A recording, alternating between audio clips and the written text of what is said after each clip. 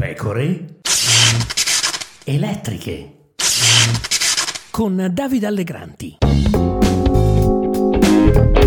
Ma il termovalorizzatore di Roma è una scelta che era stata già presa dall'amministrazione di Roma, che ha già approvato anche il suo piano rifiuti, e questo è successo ben prima che vi fosse un congresso con le primarie e quindi prima anche che si insediasse questa nuova segreteria. Non era oggetto del nostro programma, delle primarie. Mi è già capitato anche in passato di dire che questo dibattito mi pare sia partito dalla fine, cioè il termovalorizzatore.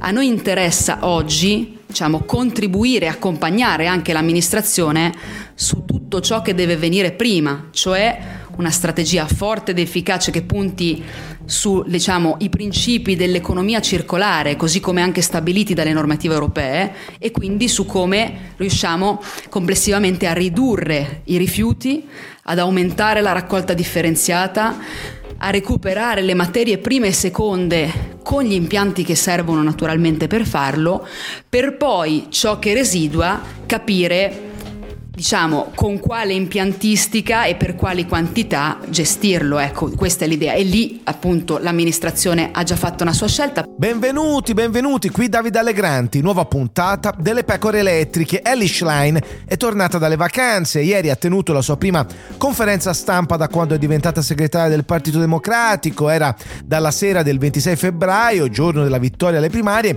che non parlava con i giornalisti. Molti gli argomenti in discussione, dal PNRR ai migranti, dal 25 aprile alla prima riunione della segreteria del PD che si terrà domani a Riano in onore di Giacomo Matteotti. La segretaria del PD ha parlato anche del termovalorizzatore di Roma, questione quanto mai attuale visto che alla Camera saranno discussi due ordini del giorno, uno del Movimento 5 Stelle e l'altro di Sinistra Verdi, per bloccare l'impianto di Santa Palomba a Roma.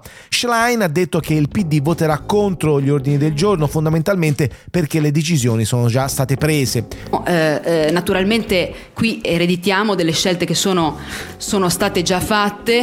Non è sul terreno delle scelte già fatte che si misura quello che noi proviamo a costruire a partire dalla piattaforma congressuale, che vuole fortemente mettere al centro i temi dell'emergenza climatica, di come ci liberiamo dalla dipendenza dalle fonti fossili, di come investiamo maggiormente sull'economia circolare, sull'efficientamento energetico, sulle rinnovabili. Su questo naturalmente lavoreremo a partire da venerdì con la nuova segreteria per una strategia complessiva e una visione complessiva.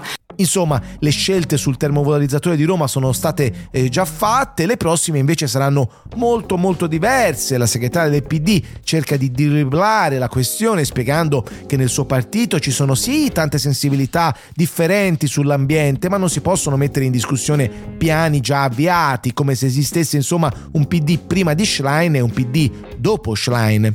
I 5 Stelle prevedibilmente incalzano la segretaria ad avere più coraggio, a fermare tutto, a dire no, altro che storie. Ma al Nazareno non possono fare molto al momento. D'altronde Roberto Gualtieri è tra le figure più importanti del PD a livello nazionale, è il sindaco di Roma, non esattamente un passante, quindi non si può andargli contro e neanche metterlo in difficoltà. Viene da chiedersi adesso su quanti altri argomenti la risposta di Schlein sarà questa. È una decisione presa prima che arrivassimo, quindi io non c'entro niente o non ci posso fare niente. Eppure la segretaria del PD ha vinto puntando proprio sulla discontinuità con la precedente stagione. Immagino che sul lungo periodo i suoi sostenitori potrebbero maturare qualche perplessità. Già mi pare che a non essere troppo convinti dalla piega presa dal nuovo PD siano i pacifisti che speravano in un no secco all'invio di altre armi agli ucraini. Tutti temi sui quali il Movimento 5 Stelle potrebbe essere competitivo, ma Beppe Conte pare aver perso il tocco. Non mi stupirei se dopo le europee anche Conte, il passante della storia, venisse accompagnato all'uscio.